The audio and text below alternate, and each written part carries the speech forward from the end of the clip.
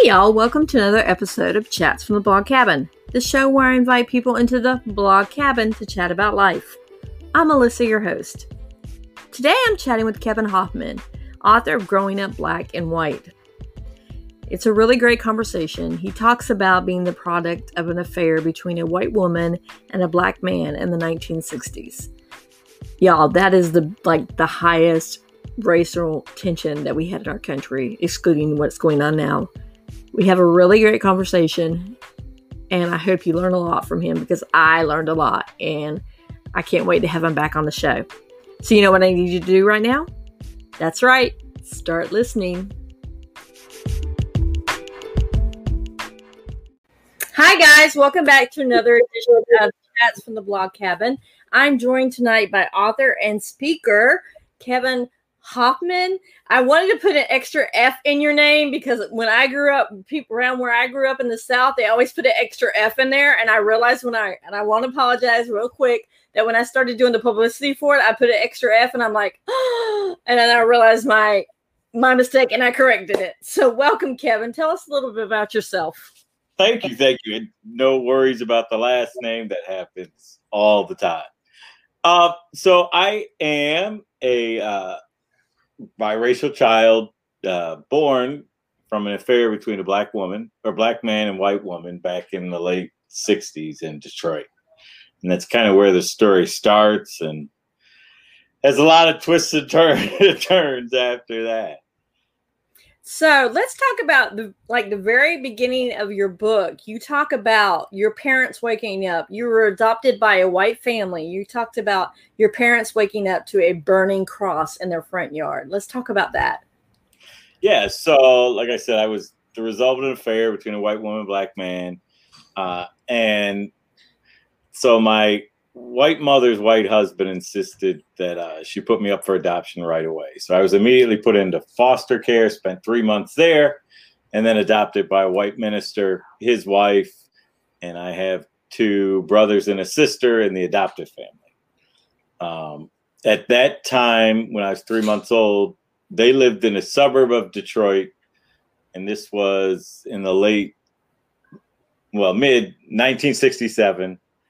And they lived in a suburb of Detroit, Dearborn, which at that time was considered what's called a closed community, where although it wasn't legal, but technically what they did is there were communities that just did not want people of color to be in them. Mm.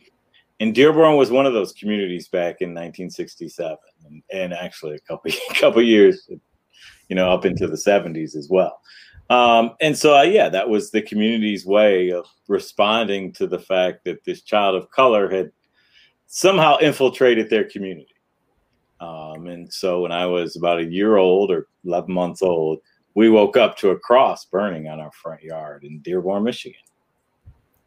Wow. I can't even imagine, your parents, what was going through their mind, because one of the things that I actually took notes on when you said your Christian parents, when someone was in need, you help them. When someone needs a helping hand, you offer yours. That's just the Christian faith. So what was going through their mind at the time?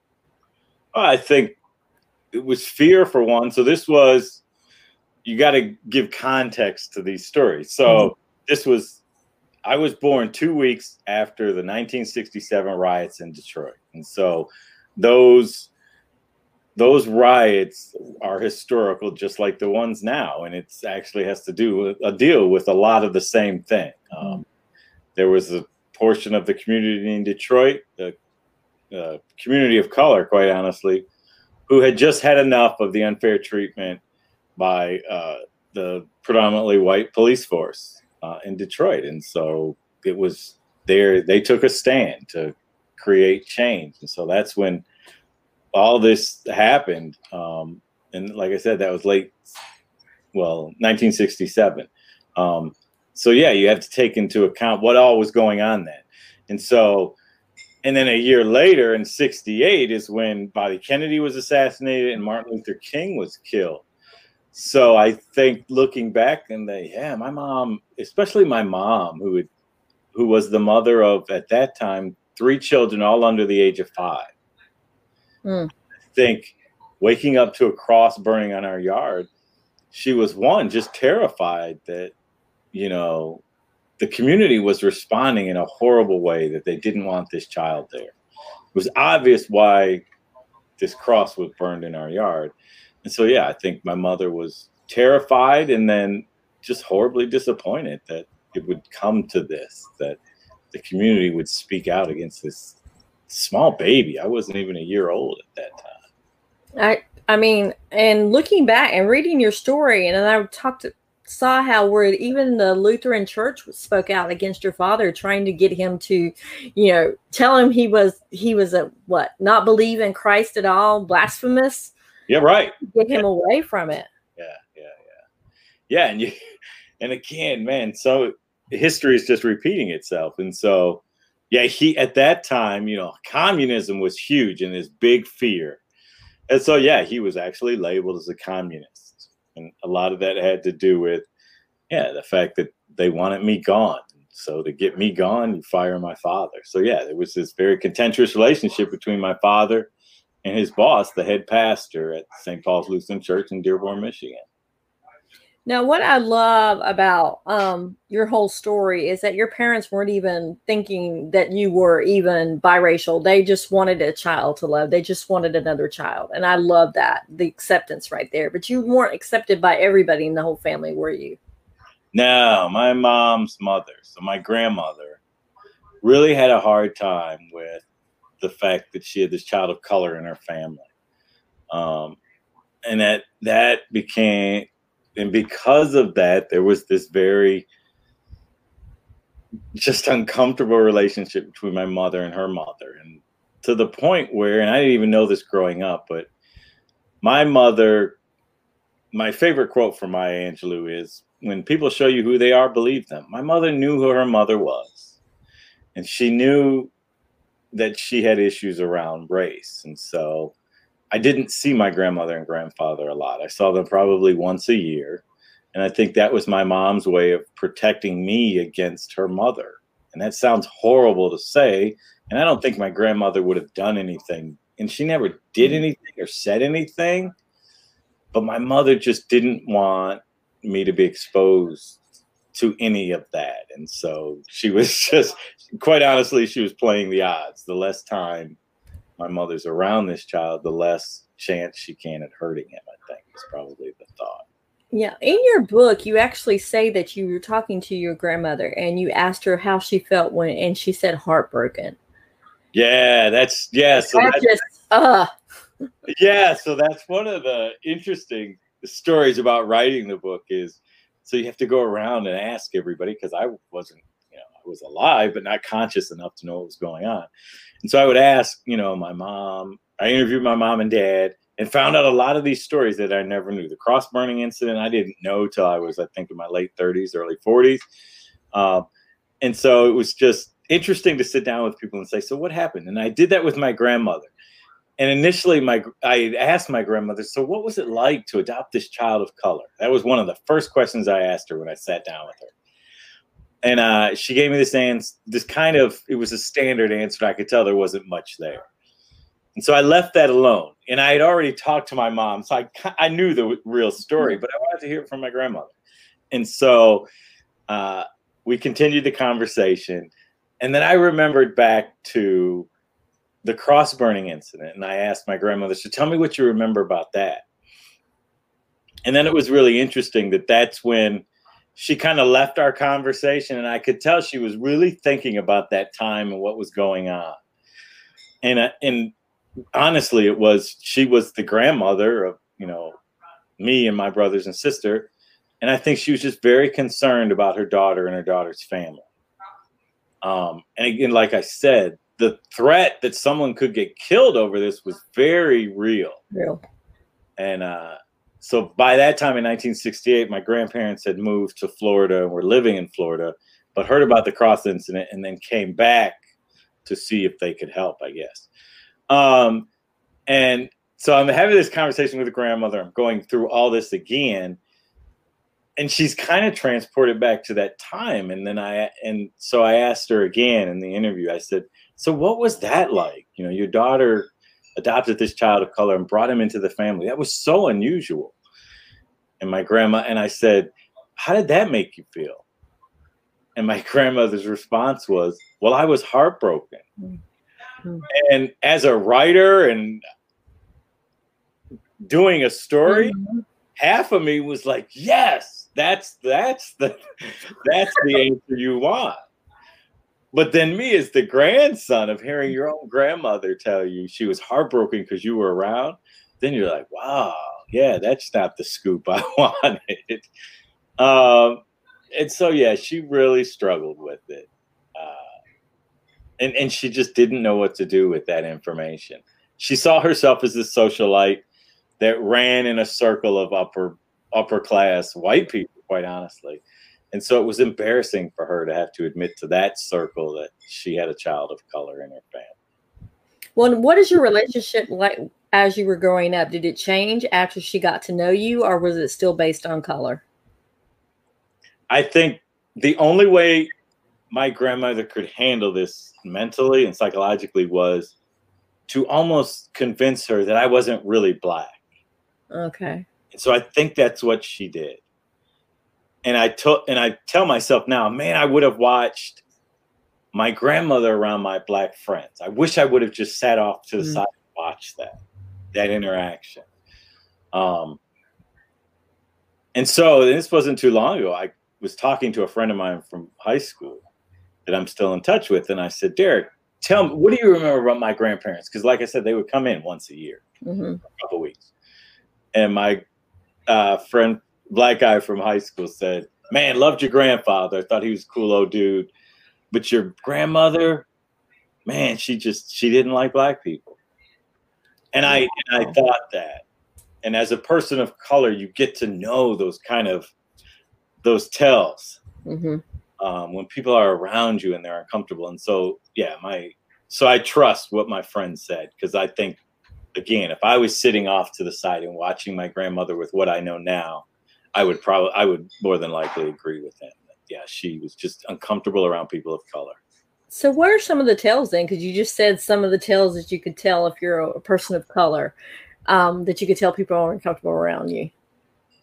It's just an uncomfortableness. Some will, and I got this in college, which was interesting. So I grew up in this white house, but the beautiful thing, which my parents did, was we lived in that white neighborhood from 3 months old to 3 years old.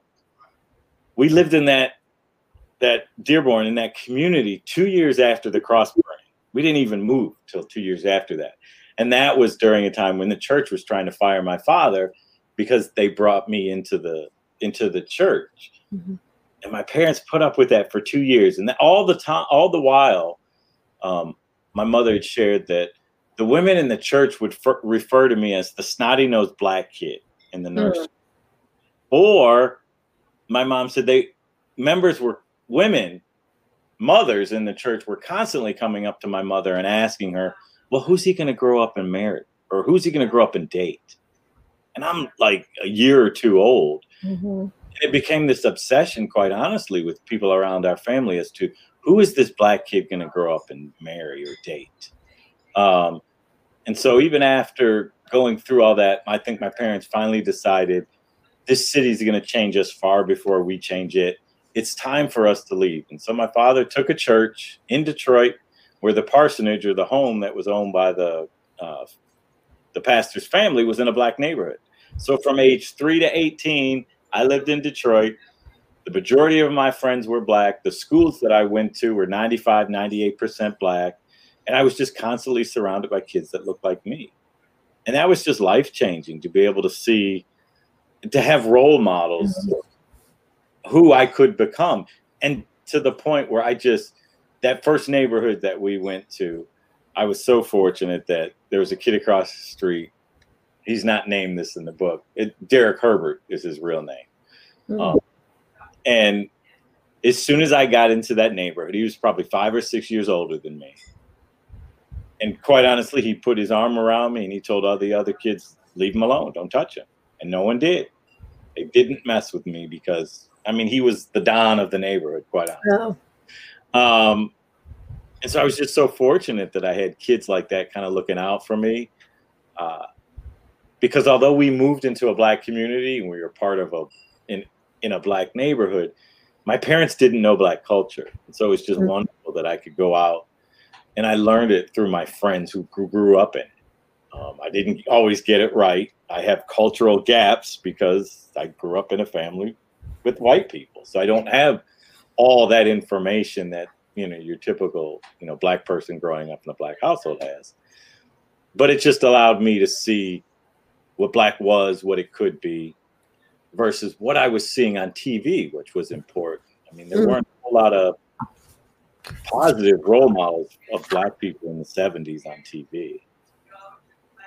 Yeah, one of the things I really loved about the book, it says being exposed to good and bad Black people. I understand good or bad wasn't genetically bound to a race one way or the other. And I love how you said that, how you were able to just look at it, because obviously if you had grown up in white America, you would have had that stereotype that even you looking at yourself in the mirror could be this bad person, so I actually applaud your parents for doing that, because, it had to be kind of scary for them to move into a all Black neighborhood, and they were the white people on the block.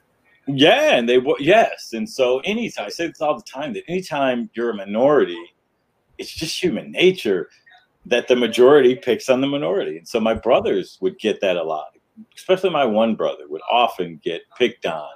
And I think it had a lot to do with it did. I'm convinced that he was the different one, so they picked on him. In that first neighborhood, it seemed like we got robbed every afternoon. Oh my God! Every time I woke up, it felt like someone came in and stole the TV. I mean, and so I would, like I said, so I lived in that neighborhood for 5 years, and then my dad gets a promotion, and we moved 2 miles away, still in Detroit, but now into an all-white neighborhood in Detroit. And looking back on that, I was so fortunate that we did it in that order. For one, that we were in the Black neighborhood before, because I learned so much about surviving in a majority environment from my friends who had lived as minorities. And so Derek and those kids kind of gave me what I call this armor that I put on every day to go out and deal with things as a person of color in this country. And so I remember going into this all white neighborhood and being petrified that I was the only Black kid there. But then I remember just handled it like Derek would. And Derek was the kid that I never saw him crack. And he just taught me that sometimes, man, even if they, broken your heart, don't let them see you crack. Do it, off to the side. And that was a very important survival skill for me to have in that neighborhood and I saw the opposite with my brother in the Black neighborhood. So when they would chase my brother home and pick on him, he would cry and scream and give them everything they wanted. And all that did is make them seize on him more. So I was so fortunate that I had learned that lesson from my friends, so that when I went into the white neighborhood, I kind of protected myself from some at the very least uncomfortable situations, but it protected myself from the pain of being the different one and being treated like that. Let's talk about the incident with the candy store with the Italian woman screaming at you. I mean, oh my gosh, I can't even imagine that. A little kid and accusing you of stealing when you had just paid her. Yeah. So early on, when we moved into that white neighborhood, it was one of the first times I was out with this group, and it was a large group of boys in the neighborhood, all white. I'm the only Black kid in the group. And they were going up to the corner store 3 blocks away to get some candy. And I was all excited. I wasn't allowed to do that in our last neighborhood, quite honestly, because it wasn't safe to walk that distance to the corner store. And so I was all excited about going. I asked my mom for a quarter. She gave it to me. I already knew exactly what I was going to get when I walked into the store. And so I was one of the first ones in the store. I walked right up to the counter, grabbed this bag of Gold Rush, which was gum in the shape of gold nuggets. And so I was so excited about getting that. Put my quarter on the counter, took my candy, And the first mistake I made was I put it in my pocket. And I stood off to the side, waiting for my white friends to finish their selections so we could go. And about 3 or 5 minutes later, after I made this purchase, the woman who owned the store, she was this old Italian woman that spoke broken English. And she just started yelling at me and pointing at me. And I had no idea what she was saying. And through her broken English, I finally heard her say, "You stole." And she was pointing at my pocket, in the bump in my pocket where the gum was. And I'm panicked and I'm so confused because I'm thinking, we just had a transaction not less than 3 minutes ago. How come you're not remembering that? Mm-hmm. And I wasn't sure. I was totally embarrassed that she was kind of outing me at this as a thief. And she was planting that in the seeds of the minds of these new friends. And I didn't know how they were going to respond to that. And quite honestly thought, they don't know me well enough to say I'm not a thief. So they're probably going to think I'm a thief from this point on. And then I was just panicked as to how was this going to get resolved? Were the police going to be called? What was going to happen? Unfortunately, while all this is going on, and I'm only 7 or 8 years old, I can't negotiate this conversation with this adult. Unfortunately, a white man had walked into the store at the time, saw what was going on, walked up to the front, kind of pulled me in close to him and said, "Son, did you pay for the candy?" And I said, "Yes." And he said, "Okay." And he reached into his pocket and put a quarter on the counter. And that resolved the situation. But it was a horrible introduction to those kids in the neighborhood. And yeah, I remember walking those 3 blocks home and not much was said. It was just so uncomfortable. Never told my parents about that. Just felt so ashamed and didn't even do anything. Wow. And for the white man to actually step up and say, it probably took a lot of guts for him to actually do that as well. Because you were talking about, this is what, in the 70s at this point, right? Exactly. And there's still a lot of racial turmoil going on then. Yeah. Oh, yeah. Especially in Detroit. Detroit has this long history of just racial tension. So yeah, it was just really cool that, when you talk about allies, I mean, yeah, he was an ally. He saw that something wasn't right. And he had the authority in that situation, quite honestly, to correct it. And he did. And I think he knew, too, she's not going to push me like she's pushing him. Mm-hmm. So let me get this resolved, which is a really cool thing. Do you think if you had been older, she would have said you stolen? Or do you think she would have accused you even more and maybe called the cops at that point? I don't know. The beautiful thing about doing the work that I do is I spend a lot of time researching racial identity and just the impact on race. And one of the interesting studies that I've come across is that people interpret people of color as much older than they actually are. So there's been studies done, and the average for children and adolescents is people assume people of color are about 3 or 4 years older than they actually are. And that doesn't seem like too much, but when you consider the reaction you would expect from a 12-year-old versus a 16-year-old, which is different. So how you respond to that child according to their age can be different as well. So it does make a huge difference. And so I don't know if she saw me as older. I don't know where that was going to go. And thankfully, I didn't find out. Yeah, thankfully.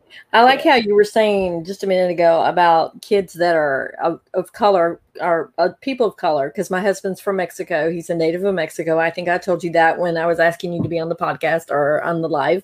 And, with my daughters, they weren't Mexican enough for their Mexican friends, and they weren't white enough for their white friends. They were always caught in the middle. Did you ever feel like that? I did a lot of work growing up to avoid that. I understood at an early age, and this has a lot to do with Detroit at the time, but Detroit, and it still is that way in some parts, where there are white neighborhoods and black neighborhoods, but there was very few, and still to this day are very few, diverse neighborhoods in Detroit. Mm-hmm. And so I learned early on, for my own social survival, I was going to have to find the group I belonged to, in a sense, and that they because I knew both. I just knew early on I wouldn't pass for white. Mm. And so, and I knew race was such a big deal. And so I did a lot of work in studying. I remember just watching my Black friends and how they would respond to certain things. And really, I was just looking for their social cues and their cultural cues that I wasn't learning at home. And so that really helped. But again, like I said earlier, there were still all these gaps culturally that I had. But that really helped me, is just to watch these kids. So I became very purposeful in, okay, how can I fit in this community? And the thing on top of that too was I was really drawn to that community. It's really hard to describe, but it was just a sense of home that I just felt. And I think what it was I knew there were differences in how people saw the people of color. But with my friends, I didn't have to like put on that armor that I was talking about earlier. I could just take that heavy armor off and just be me. And so I did a lot of things very purposeful as a child to be a part of that group. And I always wondered, man, I'm sure, again, there were mistakes I made. And it was probably 10, 15 years ago, I went back to a reunion with some of my friends from grade school. And we're all asking each other what we do. I told them I wrote this book. They asked me what it's about. I tell them. And one of the girls that I grew up with in grade school, she says, man, I didn't know you were adopted. And I thought, wow, it worked. I just wanted to be a kid in that environment. I didn't want to be the adopted kid in a White House. I just wanted to be a kid. And so and this was a very small, close-knit school. So for one of my classmates to not even remember that I was this Black kid that lived with a white family, man, I remember going, wow, success, you did it. Like you were able to blend in some situations. Now, what led you to write your book? Because honestly, I'm halfway through it. I told you that. I'm up to the part where Stevie Wonder is coming in with you and your mom listening to Stevie Wonder. That's the part I'm on right now. But what led you to write this book? I mean, because the book is, like I told you earlier, is awesome. I think everybody needs to read this book. Thank you. And that was one of the reasons why I wrote it. And didn't even know that until probably I was into writing. Initially, I thought, wow, this is just this crazy family. Like, this is just so unusual.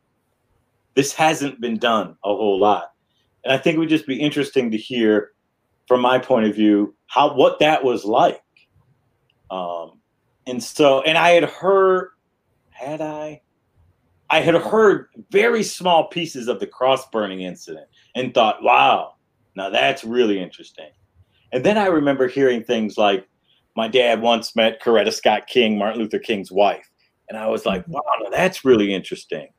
And then got to hear, and it was in the book, that my parents were they were in the community protesting racial inequality before I was born.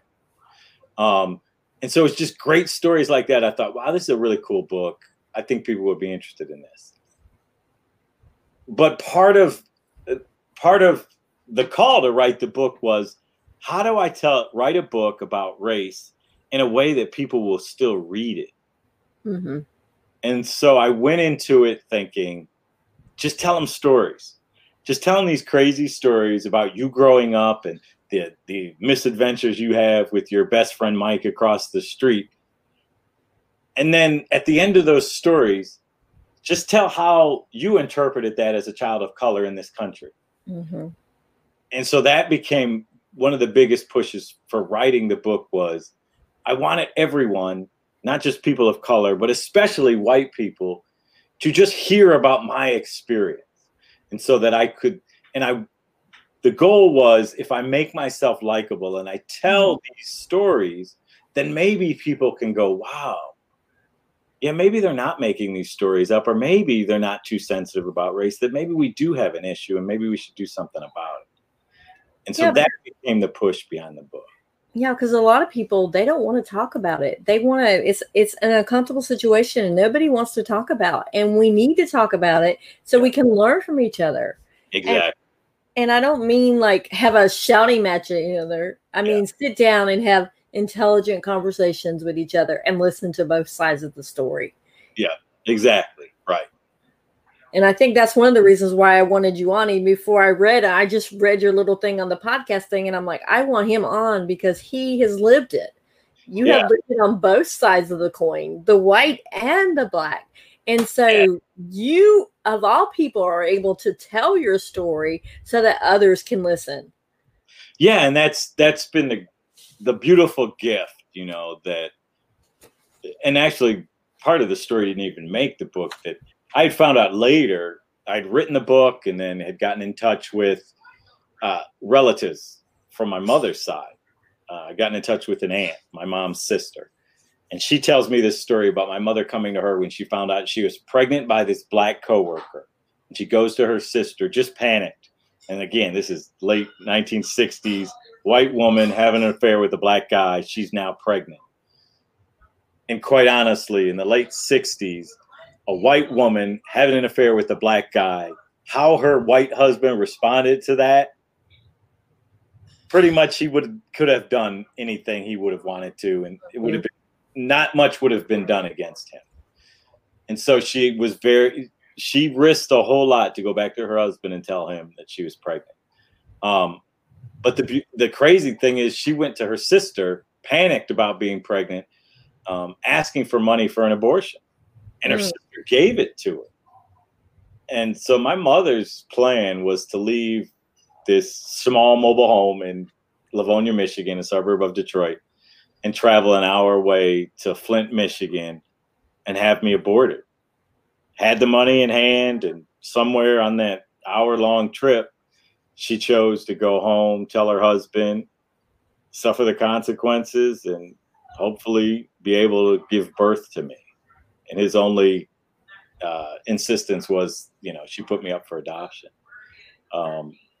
And so, yeah, I feel called to do this work. I do a lot of work in schools and organizations and diversity and inclusion. And it's personal to me. I think part of me has this desire to see if the two races that I'm made up of can get along, and how we kind of navigate that. And I think what you said earlier is that it just comes down to, we've got to take the time to listen to each other. And people of color don't always feel listened to. And when we come and we say things that are very painful to us, that may be about police brutality or how we're treated, and the response that we get is, no, you got that wrong. No, you're too sensitive. No, you don't know. I don't know what happened before the camera turned on. It's very hurtful when you're in pain as it is. Or even to the point they're saying, well, he was a criminal. What did he expect? That kind of. Right. Yeah. As if. Mentality. Yeah. Hopefully we haven't come to that point in our society where, yeah, it's okay to kill a guy because he's a criminal. I mean, I don't care what he did. It doesn't justify you shooting him on the street. No, it doesn't. Not at all. So how can we get better then, besides listening to other people's stories? How can we make it better? It's pretty simple, actually. So there's two things I tell schools and organizations that I work with is, here's our mission. We've got to create an environment where the kid with the Black Lives Matter t-shirt and the kid with the Make America Great Again hat can coexist. And how on earth do you do that? And what you do is you allow them to be all that they can be and want to be in their own 3 feet. So I can vote for who I want to. I can believe what I believe. I can marry and love who I want to. And my 3 feet never has to impact your 3 feet. There's this crazy thought that we as humans have, is that if you're in my presence thinking differently than me, I've got to convince you to come to my side. One, huge waste of time. When you're talking about extremes like Black Lives Matter versus Make America Great Again, very rarely is one side going to bring the other side over to their side. So why on earth are you wasting your time? That's one. And two, it's so unnecessary. And two is, let's not have these conversations with people we're not in a relationship with.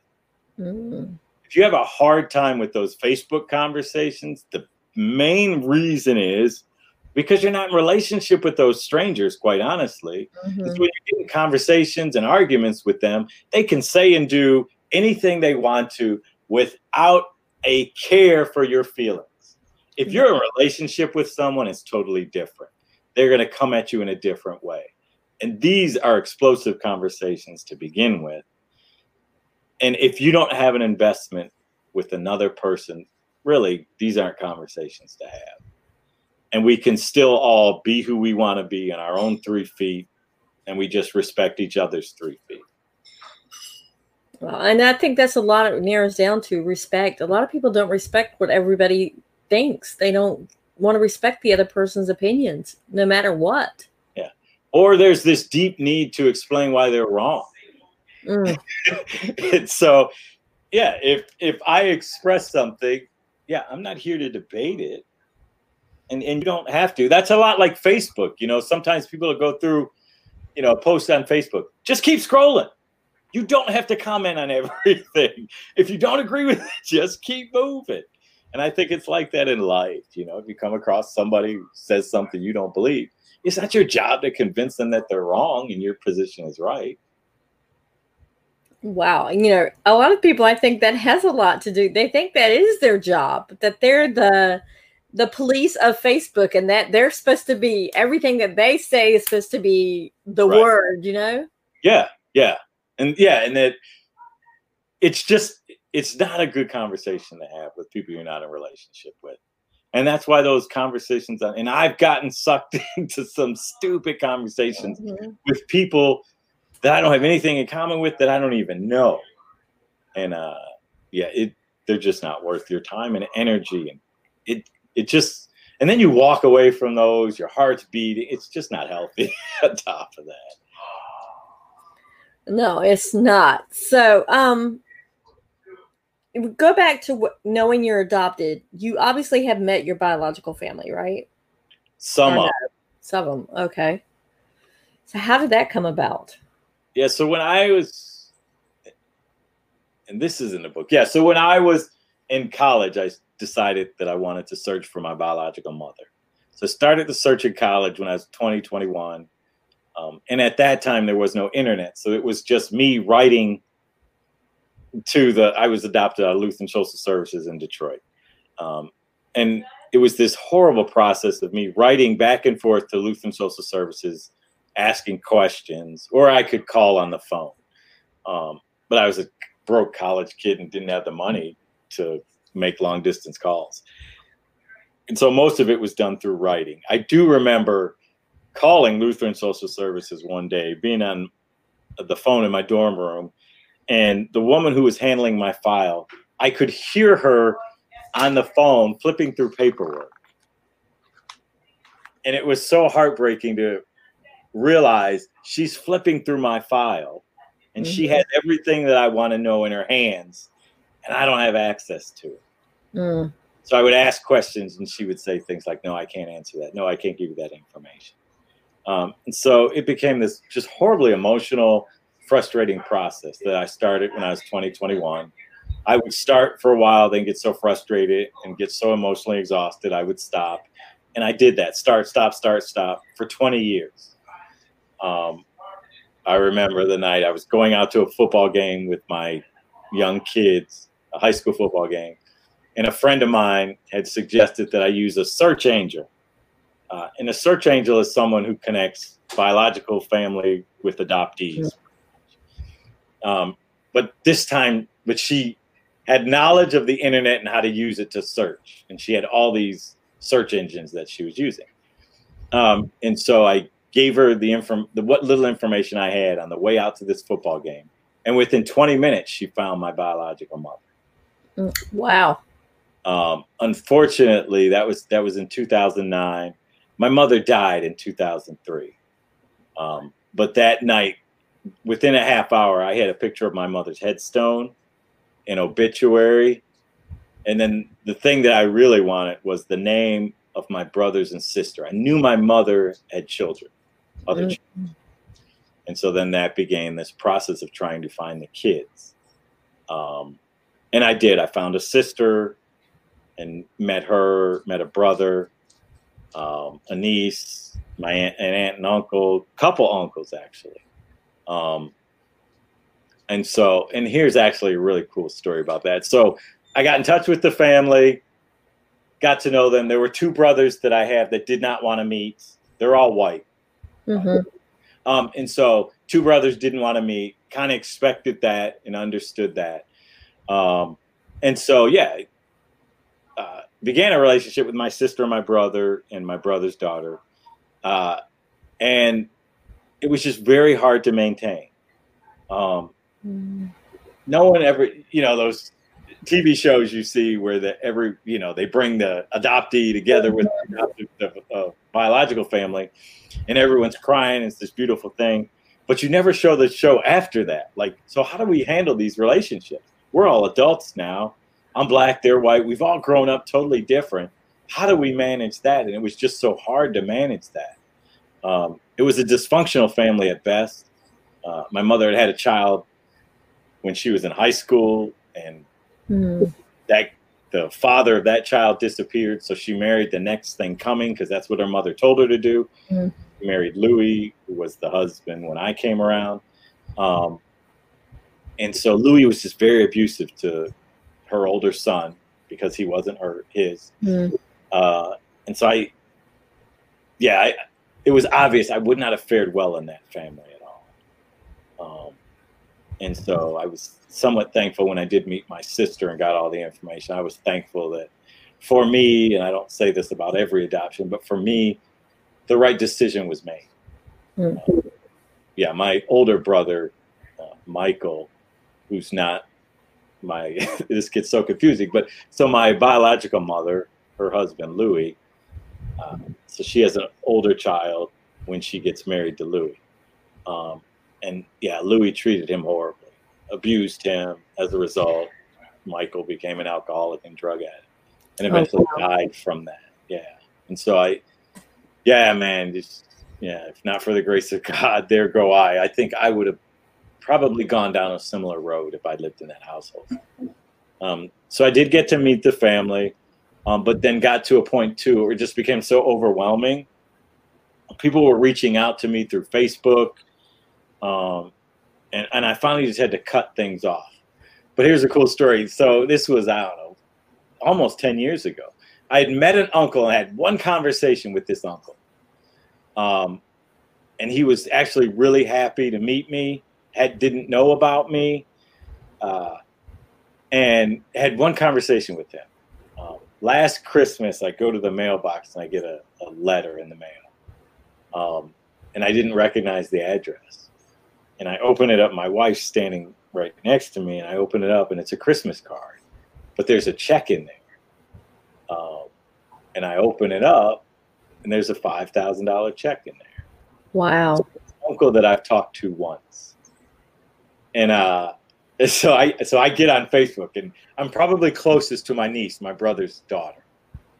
And so I message Stephanie on Facebook, and I say, tell me about Uncle Harold, because I didn't know who knew what. And I just said, tell me about Uncle Harold. So she tells me this great story about Uncle Harold used to live close to her, and he was her favorite uncle. And he would always, every time she would go over to his house, he would say, have you seen that orange cat? Go find the orange cat. And she said, I didn't know until years later, he didn't even have an orange cat. And I thought that was just a kind of a cute uncle story, that he would just chase her after this cat or send her off after this cat that didn't exist. And so she had fond memories of him, which was really cool. And I said, well, did you guys get a Christmas card? And I was trying to bring this up. And again, we're all family, but it's kind of, we're just not all connected. And I didn't know what information I should be sharing. So I finally just told her, I said, tell your brother and my sister, if they get a card, to give me a call. And they never did. But Stephanie did give me Harold's number. So I called him, and I just said, man, I just want to thank you a lot for that.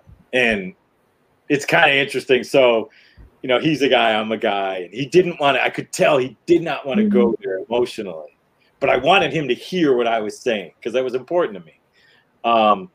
And so I just said, man, that means a lot to me. And I said, more than the check, the gift that was in there, the fact that you consider me family just meant so much to me. So thank you. And I think he heard that.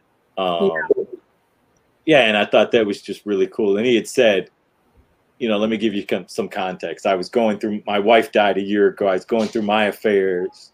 And I thought, man, I want to give this money that I have to my children and nieces and nephews. And there's a lot of grandkids out there too. And so that was really cool that, I made the cut so that he said, yeah, you're family, and to an adoptee, man, that just means the world. Yeah, I can imagine. Now, have you found your biological dad or no? Yeah, yes and no, which is crazy too. So, and this is kind of a statement about the racial affairs in the United States. I went on Ancestry.com, did the DNA test, and I also went on 23andMe and did the test for both of those. It's interesting. So I have a black side and a white side. The information that I get from my mother's side is never ending.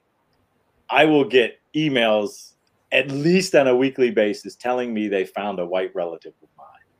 Wow. I do not get that with my father's black side. And I think that has a lot to do with how we kept records for white people versus black people. And so I could trace me through my father. And then I think I found his parents, and that's it. And he had kids. I couldn't find anything on his other children. And then one day I got an email from a guy who said, hey, I think I'm your brother, through 23andMe. I'd done the DNA test. He had done it. And so I messaged him, but all his information wasn't coming back. He was telling me about people that weren't on my family tree. And I was so confused. And he said, and my father's name is Lawrence Nelson. And so he was like, yeah, my father's name is Lawrence Nelson. And so we were close, but it wasn't matching up. And it was just very confusing. And then we finally figured out that he's actually my nephew. So my father had a son and named him Lawrence Nelson. And then, a lot like my father, Lawrence Nelson Jr. had an affair with a woman and disappeared, quite honestly. And so my nephew was trying to find his father.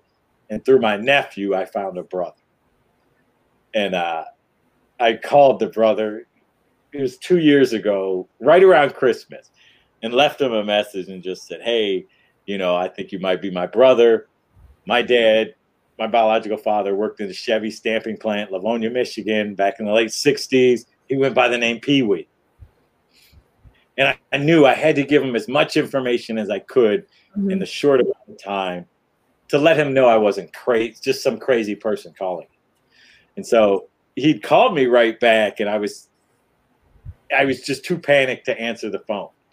And so he left a message, and I listened to the message. And my brother is 20 years older than me. So he's in his 70s. And just a cool old black dude. He just says, who's very protective of his information, by the way. And he just says, yeah, Hofman, got your message. Yeah, my father, yep, Pee Wee, yep, all that information's right. Yep, sounds like you're my brother. Give me a call. And so I call him, and I'm trying to get information out of him. I knew we had a sister, and I'm trying to ask him about that, but I can tell he's very guarded, and so he doesn't give me much. And I say, so do you have any siblings? And he goes, yeah, I have a sister. She's 3-4 years older than me, but she gets along better than I do. She's still alive, still lives in the Detroit area. And I'm like, oh, cool. Man, I'd really like to meet her. Can you pass along my information? And he's like, yeah, I will. I don't know if he did, but I never heard from her. And I texted him a couple of times. I said, hey, did you get a chance to do that? Never heard back. But so I got to meet them. They didn't know anything about me. I didn't think they would. I would question if my father even knew. I met my mother's best friend, the black woman. So my mother was good friends with the black woman that she worked with. And the black woman actually shared with me that they would come together at work and be seen together, just socializing, her and my mother. And they would both take flack from it from their respective races. So the black people would come up to my mother's best friend, Lulu, and warn her about hanging out with white people. And then the white people would do the same thing to my mother and warn her about being with the black people. But they were very good friends. And to the point where how I got in touch with my sister was I had to go through my mother's husband. And he gave me all the information to find the family. And he gave me the information about my mother's best friend, Lulu. And so I found a number for her, called her, and she had moved from Detroit to Atlanta. And the number I'd gotten was her sister. And I called her sister. And all I said was, "My name is Kevin. I'm Helen's son. And I was looking for Lulu." That's all I had to say. And that sister said, "Hold on, let me get you Lulu's number." Mm-hmm. So their relationship was close enough that Lulu had told me, I told everyone in my family, if anyone from Helen's family ever calls me, to give them my number. So I thought that was a cool legacy my mother left, that she was very, it was such a contentious time. And she was very close to this black woman, had a relationship with the black man. So yeah, I met my father's family and then found out that my biological mother and biological father died within 2 weeks of each other. Wow. Yeah. Wow. That's something else right there. Yeah, isn't it? Now, growing up in the 60s, I'm a 60s child too. I was 2 years younger than you, though. I'm 2 years younger than you. But growing up and seeing, when you're a kid, you don't really see a lot of it. But in the high schools, you weren't, interracial couples were not something they were taboo almost. Nobody did it. Nobody dated outside their race. And now people are dating outside their race. Do you see a change that it's becoming more accepted? Or do you see now with the turmoil going on now in the media, do you think we're stepping back in the 60s again? It's interesting. So yeah, like I was trying to think, there was interracial couple in the 60s that it was actually against the law for them to date. Mm-hmm. And I was trying to think when that was, but that was in the 60s. So it's no longer outlawed. I think it's more acceptable, but I'm still shocked that when you see commercials, like there was a commercial a few years ago, it was a Cheerios commercial that showed mm-hmm. an interracial couple, and the hate that they got from that was just shot at that time, especially because this was several years ago. This was over 4 years ago. Mm-hmm. And so that was shocking. But what we've seen in the last 4 years, man, we've taken a huge step backwards. I think a lot of what, I was faced with growing up is just as bad, if not worse now. So how do we get over that hump? What do we do as normal human beings to help get over that hump, to help get us back to where we were when Obama was president now, with the president we have now, because I think a lot of that, he stirs a lot of the racial tensions. He does. Yeah. Yeah. And really allows voices to people who a lot of people weren't even listening to. Mm-hmm. So he allows that platform, and they become very emboldened to do and say things. And so you've seen a huge spike in hate crimes and incidents. I think that has to do with, when the leader is saying some horrible things that trickles down. So how do we get past that? I think how we get past that is that's the thing that's so frustrating, is I think it just takes compassionate, logical people. Mm-hmm.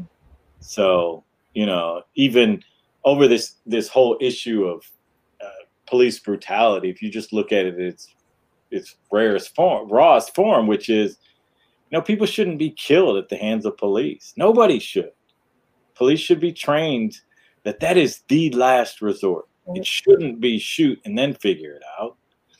And so I think a huge part of that has to do with training, but it also has to do with bias, which we have to address. Like I said, I had a lot of time to look over how race impacts us in this country. And one of the biggest things is that we all have these biases, and if we've just got to own up that, yeah, it's actually it's logical as to why we have bias. There's something in us, in our heads and our minds, that causes us to have bias because it protects you. And so your mind is firing off so quickly at thoughts that sometimes when there's danger, it will tell you, stay away from this. Mm-hmm. And so you have these biases.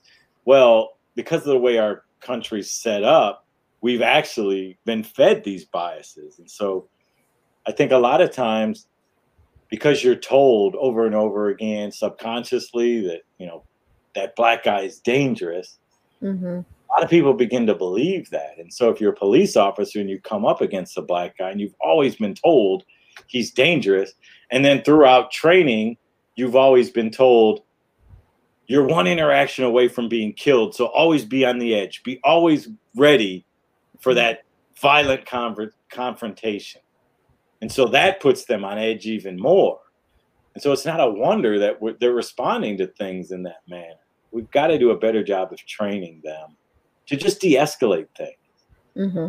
I used to tell my kids, anytime, you have an interaction with a child your age and their reaction is so way above what it should be, there's something going on with that child. Mm-hmm.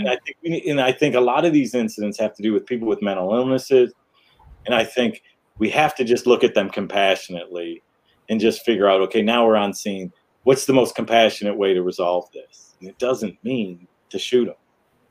There's alternative ways to de-escalate things.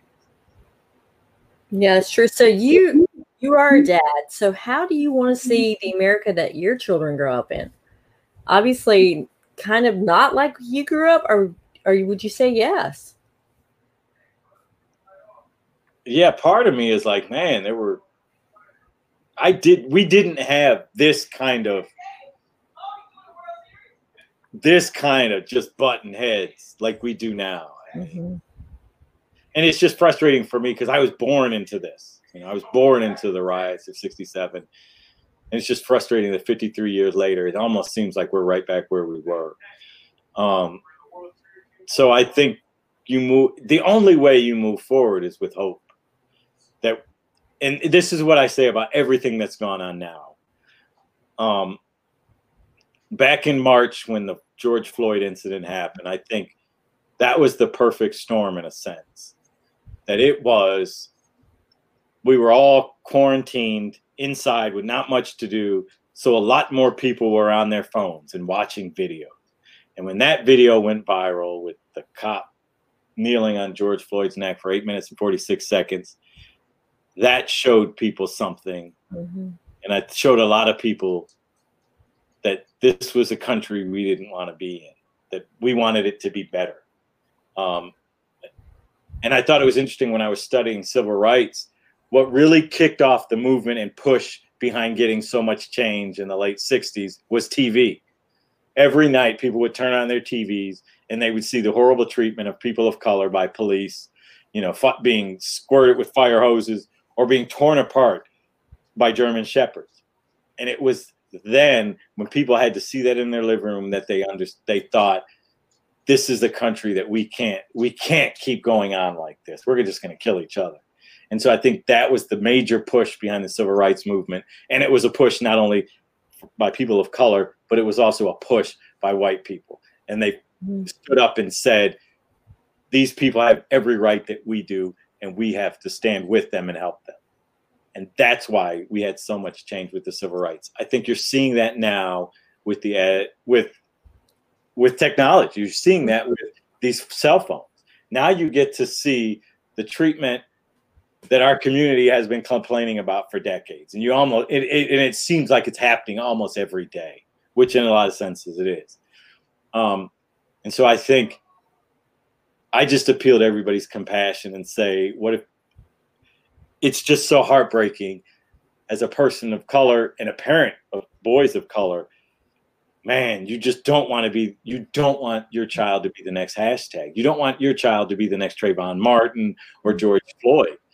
And so it's just an appeal. It's a compassionate appeal that we just make these changes so we don't have to live in fear that, our child may not come home.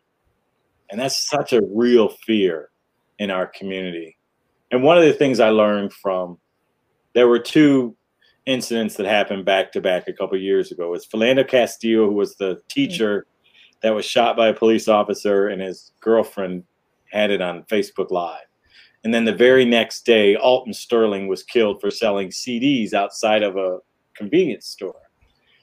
And I remember that second day driving into work. I work as an insurance adjuster, in the office that I work in has 100 employees. I'm the only black one in the office. And I remember driving to work and a Marvin Gaye song, What's Going On, came on. And in that song, he asks about mother, mother, mother, why are you crying? And it's, because their sons were dying. That was written in the 60s. And I just wept on the way to work thinking, man, we're still dealing with this exact same thing. And I remember thinking, what people don't get is that we take this very personal as a community of color, almost as if it's our own son or cousin that was killed. So I remember driving into work and getting myself together as I pulled into the parking lot and thinking, please don't let anyone say anything wrong to me today, because I don't want to have to respond to them. And the day ended and nobody said anything. And I remember thinking, man, which is worse? The fact that, someone would say something horrible and out of line, or that no one even cared enough to say anything. And man, that really shook me. And I thought, man, we've got to do better.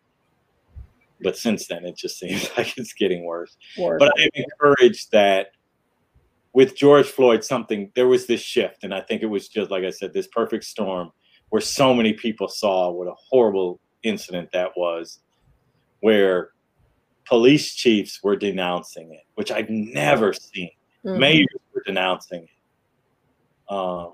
Short of the president, there were a lot of people denouncing what had happened.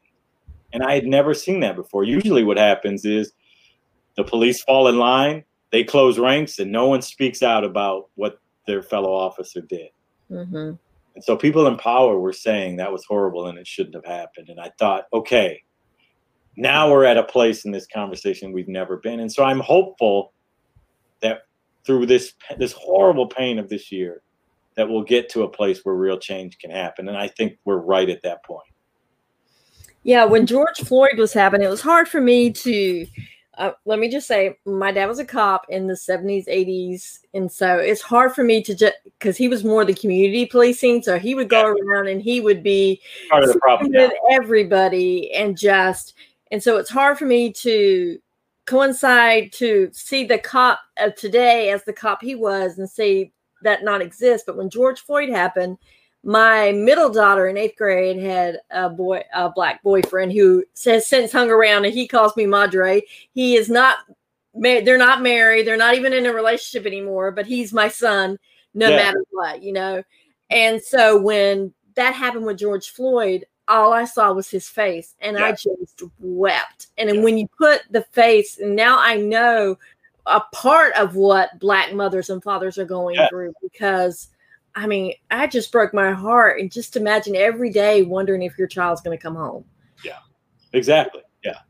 And that's when I work in schools, the most powerful meetings we have are when we'll have just these sessions where people can share, so what's it like in this predominantly white environment with your child of color?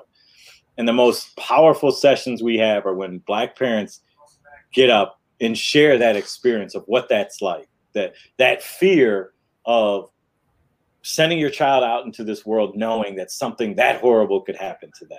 And that's a very realistic fear of a lot of people. And that really, other parents see that, and you can almost just feel it in the meetings where the tension just really comes down when they can just see it, when they can just see somebody, like you said, when they can put a face to that situation. And again, that's the part I'm talking about, where then the compassion comes in and you go, okay, man, I know all cops aren't bad, But this isn't the way to do it. You gotta be right at all. And you tapped on it. That's one of the things that we're missing is community policing. Back in the day when your dad did it, he knew the crazy guy. He knew the guy that had mental disabilities. And so when they saw him out in the street, they would do things like just take him home, make sure he's safe and take him home. That's what you need to get back to. One of my favorite videos, and I wish I could counsel police departments because I tell them, this is the stuff you got to do. There's a great video out there of this cop is called into these black kids are playing basketball in the street in front of this older white woman's house. She calls the police, and instead of the cops coming out and escalating it, the cop takes off his belt and he plays basketball with the kids. And then he comes back and he brings Shaquille O'Neal. And it becomes this amazing viral event. And I would just impress upon police departments. That's the community policing you need. They need to know who they're policing because then they do it in a compassionate way. And it's harder to kill someone you don't know, quite honestly. That's true. It's easier to kill someone you don't know, but it's harder if you know that person in their back. So that's one thing I think we got to do a better job is just get back to that community policing. That's better for everybody. I mean, because honestly, I'm from the South, so my dad was a cop in the South. So if he was able to community police in the South, which is a predominantly racist, I hate to say it, a racist community. He was originally from up north, so that made a difference. And I think a lot of it had to do with the fact that he was also military. He was an ex-Marine, he was retired. He was able to live and be exposed to all the different cultures. I think it's the unknown of the cultures. Like there are all these stereotypes about what each culture does and what they eat and all these strange foods. And like you were talking about in your book about how you sat down the first time with some of your black friends and they had all this food and you ate and ate and ate and ate because it was so good. You weren't used to that type of food. But we need to get used to being immersed in each other's cultures to learn each other things. Yeah, that's the interesting thing. As a person of color, just through exposure, you get exposed to really white culture. And so, like, it's as simple as I remember growing up. I went back for I think it was 30th reunion for high school. And my wife went with me. And my wife was shocked at the music that we played at our reunion. And it wasn't just like soul music. It was all kinds of music.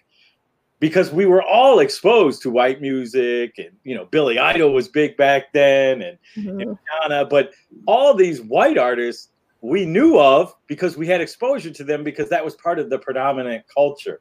And so part of me is like, man, what a shame that doesn't happen the other way because you miss out on so many wonderful, amazing, like musical artists. And I just thought, wow, I think, in a sense, white culture is cheated out of that because you don't get into our culture enough to really take advantage of that stuff. And it's funny, like in the black community, often Halle Berry was a great example of, she had been in the black community, was an actress for several years.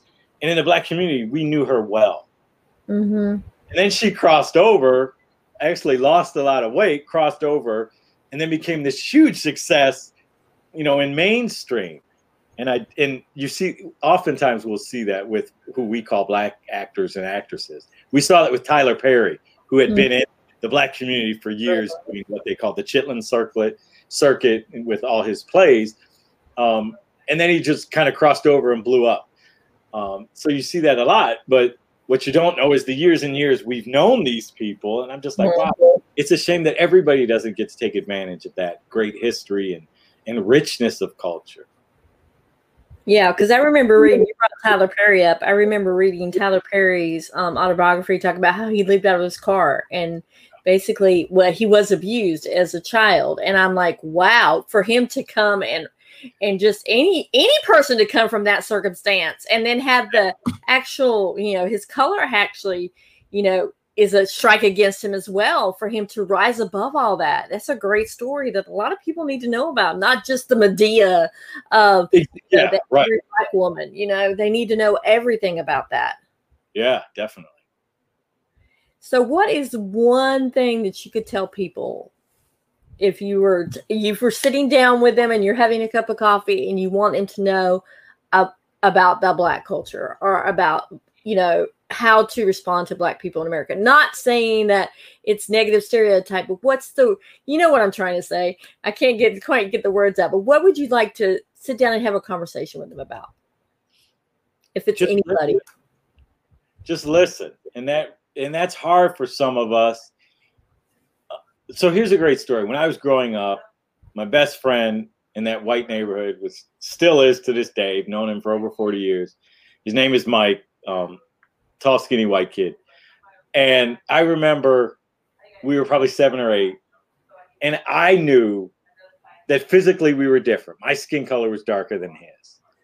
And so I remember having this conscious thought that this is my best friend. I should be able to talk about this with him. So how do I do that? But I also knew that it's such a volatile conversation that it could end our relationship as well. Mm. And so after we'd known each other, I met him when I was 8. I probably at about 10, I thought, I want to be able to bring all of myself to this relationship with my best friend, which means we've got to talk about the elephant in the room, that our skin colors don't match and how that's impacting me. So I remember being real nervous about this conversation and finally just saying, while we were playing one day, just saying, man, Mike, Mrs. Matt's the mean lady down the street. Man, I think she treats me horribly, and it's just because I'm Black. And when you're in pain and you're sharing a painful story with someone, all you want someone to do is just hear you. Mm. Fortunately, Mike just said, yeah, man, you might be right. You want to go shoot some hoops? And that's all I needed. I didn't need a big conversation. I just needed a friend that would be willing to hear my experience. And so that's what I encourage people today. And it's harder, honestly, for white people because you've always been given your experience. Mm-hmm. Because that's the story we go with movies and TV. So I just encourage people, just listen to other people and hear how they're experiencing the world. There's a T-shirt that I created that says, if we see the world from different angles, whose view is correct? Mm. And then on the back, it says, diversity eliminates our blind spots. So what I can see from my view, I can help protect you from things you can't see from your view. So if we can just come together and talk about these things, we just all get a broader view of how things are. And we just have to understand that your experience might not be my experience, and that's okay. But it doesn't mean your experience didn't happen. Wow, that's really profound. So, wrapping it up, tell everybody where they can find you. Yeah, so the book, Growing Up Black and White, it's scrolling across the bottom. Thank you. That is fabulous how you do that. So yeah, Growing Up Black and White, it's on Amazon. It's available on Kindle, Audible. It's available on Kindle Unlimited if you are on Kindle Unlimited member.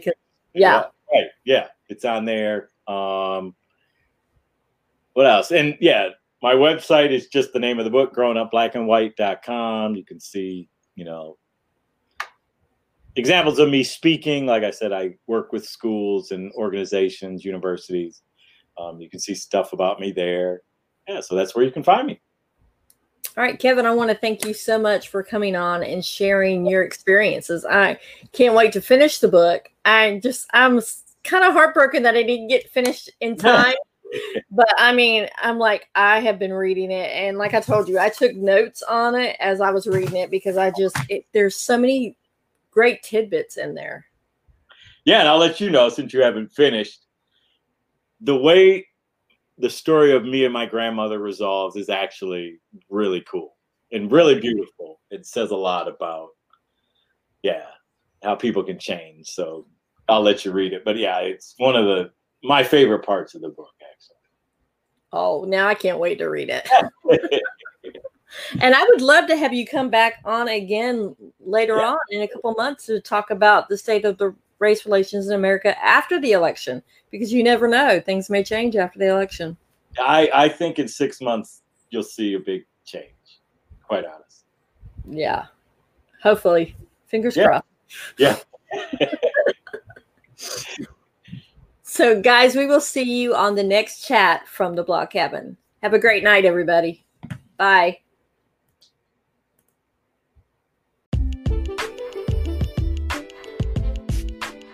Y'all, I don't know about you, but I really learned a lot from Kevin, and I highly suggest you buying his book, Growing Up Black and White. As you remember, in the last podcast episode, I interviewed Ajanique, and she talked about having a book club that basically focuses on authors of color. Well, I actually recommended him to Ajanique for her book club. So let's see if that happens. I really enjoyed hearing Kevin's stories about how he's overcome so many things in his life, how he learned how to be by emulating the people that he was around. And I also applaud his parents for actually stepping outside of their comfort zone and doing things that they don't normally do. In 1967, you don't see biracial adoptions. You don't see a white family adopting a black child. That was just not done, but his parents did it. And he has such a wonderful story to tell. It's really a story of redemption, love, survival, and surviving not only for him, but also for his family, because his family chose to live in some of the more racially diverse neighborhoods in Detroit, where they were the minority and not the majority, just so that he could have people of color around so he could learn. Y'all, that is just an amazing set of parents. And honestly, there are so many great tidbits that he had in the book. But I love the one thing that really stood out for me was what he said about Christian parents. When someone was in need, you help them. When someone needs a helping hand, you offer yours. That is what we all should be doing for everybody in our life. People that we run across, regardless of the race, regardless of their ethnicity, regardless of the religion, regardless of who they love. Help each other. Listen. Sit down and have intelligent conversations. And most importantly, be open. Be open to learn from people that are different from you. Because honestly, that's when we start learning. That's where we start moving past where we are right now in our country. That also means going to vote. That was probably the hardest things that I have to get through to my kids, is to vote, even though they don't think their votes matter. Still, you have a say. You throw away your vote when you don't vote.